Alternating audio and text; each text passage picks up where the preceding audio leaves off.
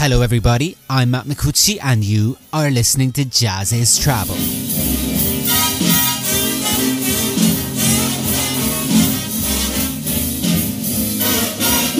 If you're blue and you don't know where to go to, why don't you go where fashion sits?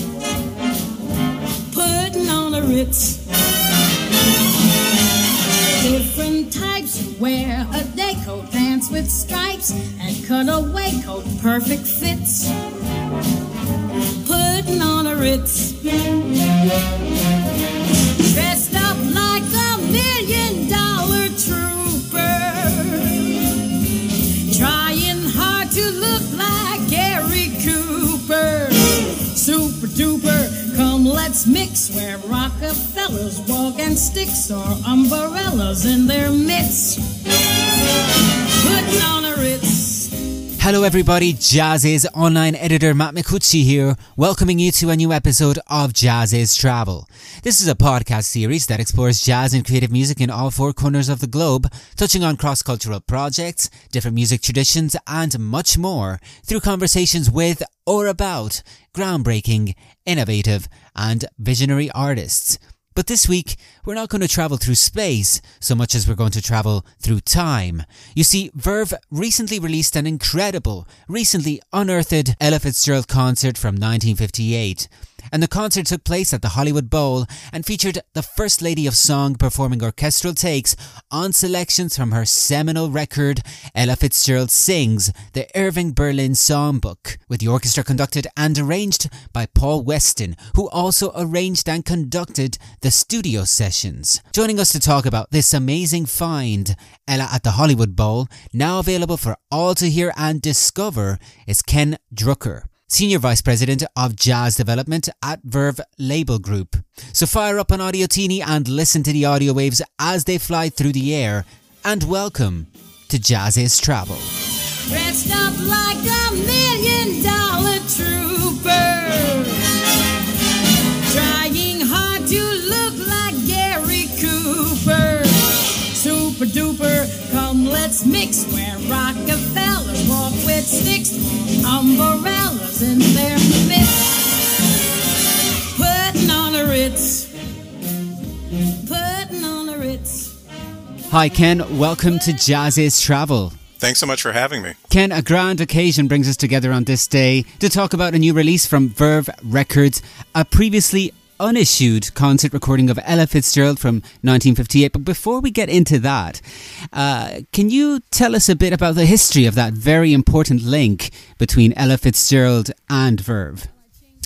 Well, essentially, Verve Records was started for Ella Fitzgerald. It was started by Norman Granz, who many people know started Jazz at the Philharmonic. He had a number of labels before Verve. He had Clef, he had Norgran, and he managed Ella Fitzgerald. He was her manager. And in 1956, she was coming out of her Decca recording contract, and he decided he wanted to do more with Ella than Decca was willing to do.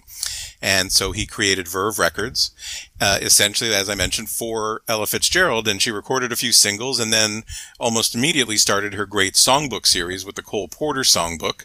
And the album we're talking about today is the music from, I think was the third in the series, her Irving Berlin Songbook.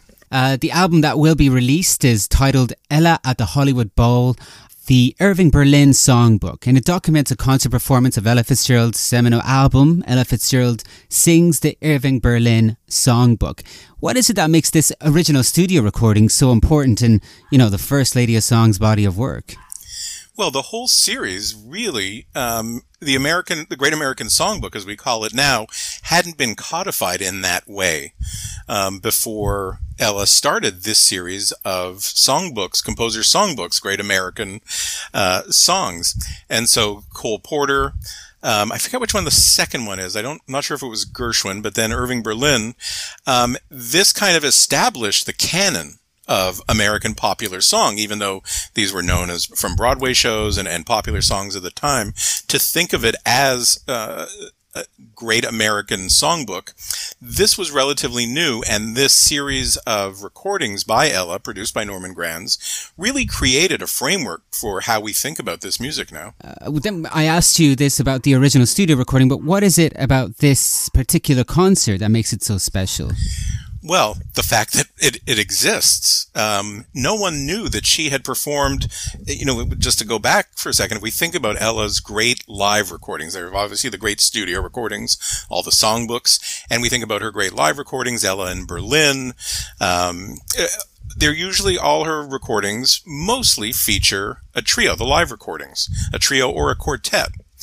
And it was never known that Ella had performed the music from the songbooks with the arrangements and the full studio orchestra, as we call it, essentially a jazz big band plus strings. It was never known that she'd performed any of this music live. And so when we first found this tape, we were kind of shocked because it sounded like the arrangements on the recording. When we went back and listened, of course, we confirmed that they are the same arrangements. And then when we started digging a little more, it turned out that Paul Weston, who had conducted and arranged the studio recording, was also there conducting his own arrangements at the Hollywood Bowl. And it wasn't just me that was surprised when we went, the notes were written, the liner notes for the album were written by Will Friedwald, who is a great Ella Fitzgerald scholar. And I spoke to other people who were very familiar with Ella's work. Nobody knew that she had even performed this music, much less at the Hollywood Bowl, and much less that it had been recorded. So just the whole discovery of this recording is very fortuitous, and adds a whole other chapter to what we know about the songbook recordings, because then when I started doing more research, I got the program, and the Paul Weston archives had the original Hollywood Bowl program from that night. It turned out that the Irving Berlin portion was only the second half of the concert. In the first half of the concert, she did the Cole Porter songbook with Paul Weston conducting. And then when we found the 1959 Hollywood Bowl program for that summer, it turned out that the next year she did the George and Ira Gershwin songbook with Nelson Riddle conducting the Hollywood Bowl Orchestra. So there was more than just this single Irving Berlin night. It turns out there were at least two other of the songbooks done.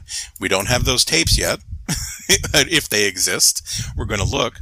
But so it turned out that this was a very important piece of her performance history that no one knew about. That's amazing. Well, let's hope that those other tapes will also be found. But in the meantime, I'd like to ask you a bit more about this process. What actually goes into finding these recordings, and what happens when these recordings are found? So in this case, everyone has its own origin story, but in this case, it was the estate of Ella Fitzgerald. There's an educational foundation set up in her name, and those are the people that are responsible for her legacy. And the people at the foundation told us that they thought that there were some tapes of Ella from her time at Verve that existed in what had been, they were from Norman Granz's personal collection that had ended up in the Fantasy catalog, in the Fantasy vaults, when Norman had a label after Verve called Pablo, and another label called Fantasy Records purchased Pablo. And Rich Rossman from the estate told us that he believed that there were Ella tapes in this collection at Fantasy Records, which is now part of Concord Records. So there's a lot of labels swallowing up other labels. And we contacted we know the folks over at Concord, and we contacted them and said, hey, do you have any kind of listing of what's there? Because we think there might be some recordings from Ella's time at Verve. And sure enough, they sent over a spreadsheet with enough information that it was intriguing. And those tapes were in a vault in Los Angeles. And my co-producer on the project, Greg Field, went over there we'd asked them, this was all during COVID, so it took a while. Oh, no, sorry, it was just before COVID. Getting the next tapes is what's been difficult. But Greg went over there and found a bunch of the tapes that we had identified on the spreadsheet that looked like they could be interesting. And we had an agreement with Concord that we could listen to these. So we sent the tapes over to Capitol Studios, and Greg and I spent 2 days going through about probably 30 or 40 reel-to-reel tapes that we had pulled out. We didn't know what was on any of them. And we just went through and listened to everything and documented what was there and took pictures of all the tape boxes. And in many cases, this one I think included, these boxes had never been opened. So as I mentioned earlier, Norman Granz was Ella's manager. And I think in a lot of cases, if something was going to be recorded for either radio or just if the venue was going to record the concert, he asked that he and Ella get copies of those tapes. And that's probably what a lot of this is. So the tapes, in many cases, we were opening up tapes that were, I guess, close to 60 years old, if not older. And this is what we found. So there are other, was it 2 years ago at this point? The Lost Berlin Tapes album, that also comes from that trip to Capitol Studios. And we found many things. We'd like to go back into the vault and see what other tapes might be there. Maybe this Gershwin, maybe the Cole Porter at the Hollywood Bowl, but there are more things there. So it was a very exciting find at the time, especially that neither Greg nor I, or it turns out anyone, knew that she had performed this music at the Hollywood Bowl. And that's how we found this particular recording. Heaven, I'm in heaven, and my heart beats so that I can hardly speak, and I seem to find the happiness I seek when we're out together dancing cheek to cheek. Heaven, I'm in heaven, and the cares that hang around me through the week seem to vanish like a gambler's lucky streak when we're out together dancing cheek to cheek. Oh, I love to climb. The track you are hearing just now is Ella Fitzgerald's live take on Cheek to Cheek from the newly discovered live recording of a concert by the First Lady of Song from 1958, performing songs from her beloved Irving Berlin Songbook album with a full orchestra at the Hollywood Bowl, just months after this historic album was recorded in the studio. The full performance was mixed from original analog tapes by Grammy Award-winning producer Greg Field. And here to tell us more about it is Ken Drucker in the second part of our Jazz Is Travel conversation, coming up right now.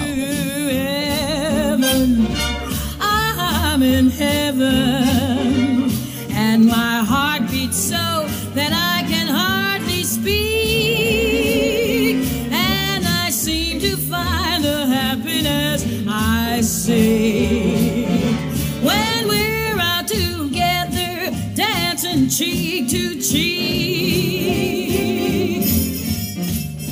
I may be sidetracking a little bit, but I have noticed that Verve works a lot with animation artists to create new animation videos for older recordings, including for some of the songs on this new Ella Fitzgerald record. Can you maybe tell me a bit more about that? Well, sure. I mean, it's a way we need to give people many different ways to access this music. And because we don't, unfortunately, have Ella here to shoot a music video, and there's only, and then many times like this, there's no video that goes along with the audio that we found. A good way to create some sort of visual enticement or visual introduction to this music is to do an animation. And really, it comes out of necessity, because she isn't around. And that's how the animation started, and they've turned out to be great. The animators themselves, we found many animators who were really inspired by this music and do some beautiful work. And we just feel that it opens it up to people who may not have checked out Ella Fitzgerald before. We're always interested in creating new audiences.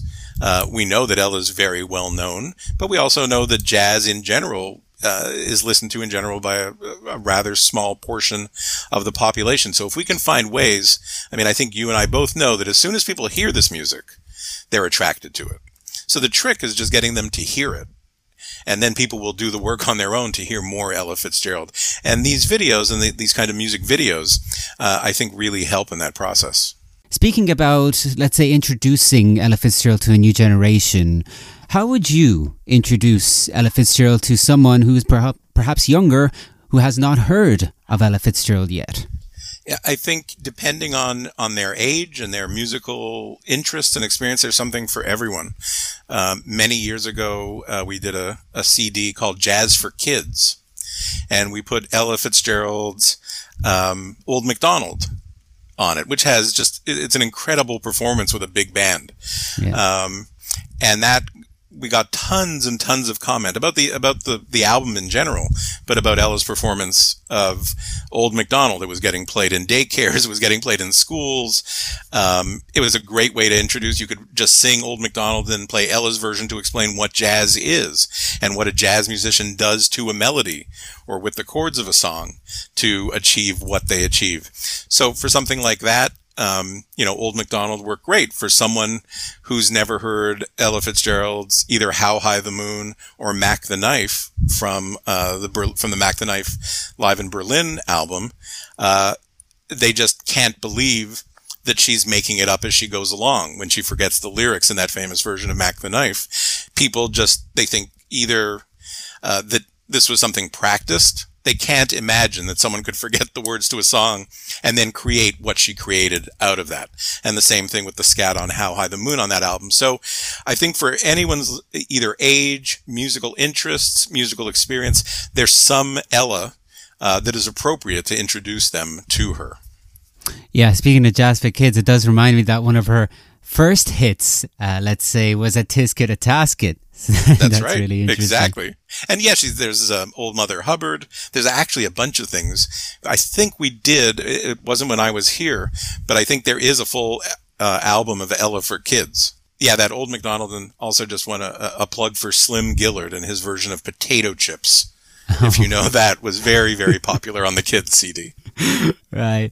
Well, I know we're here to talk about, Ella at the Hollywood Bowl, the Irving Berlin Songbook. And again, I recommend our listeners to check that one out.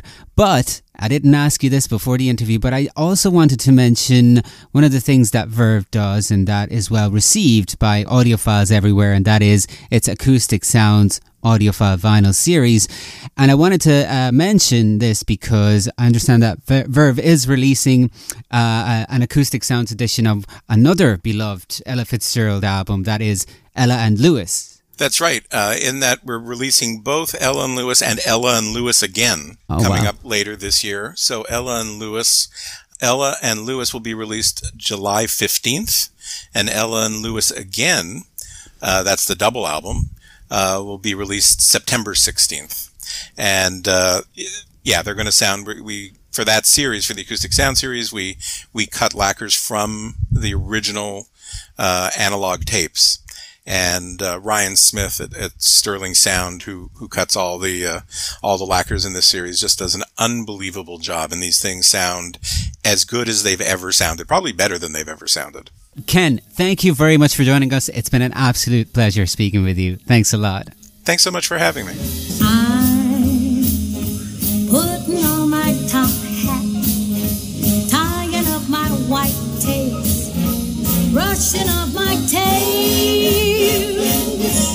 I'm doing up my shirt front, putting in the shirt studs, polishing my nails. I'm stepping out, my dear, to breathe an atmosphere that simply reeks with class.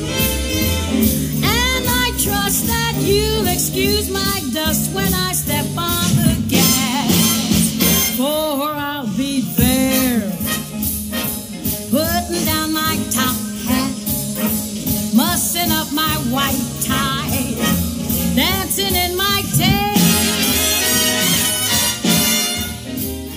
I hope you enjoyed our conversation about the amazing new live album Ella at the Hollywood Bowl, the Irving Berlin Songbook, available now on Verve Records. And I hope you will join me again next week for more conversations with or about groundbreaking and innovative artists. In the meantime, check out jazzis.com for more great content on jazz and creative music at large. And don't forget that if you subscribe, you get access to even more great content. Till the next time, this is Matt Micucci signing off. See you soon. Putting on my top hat.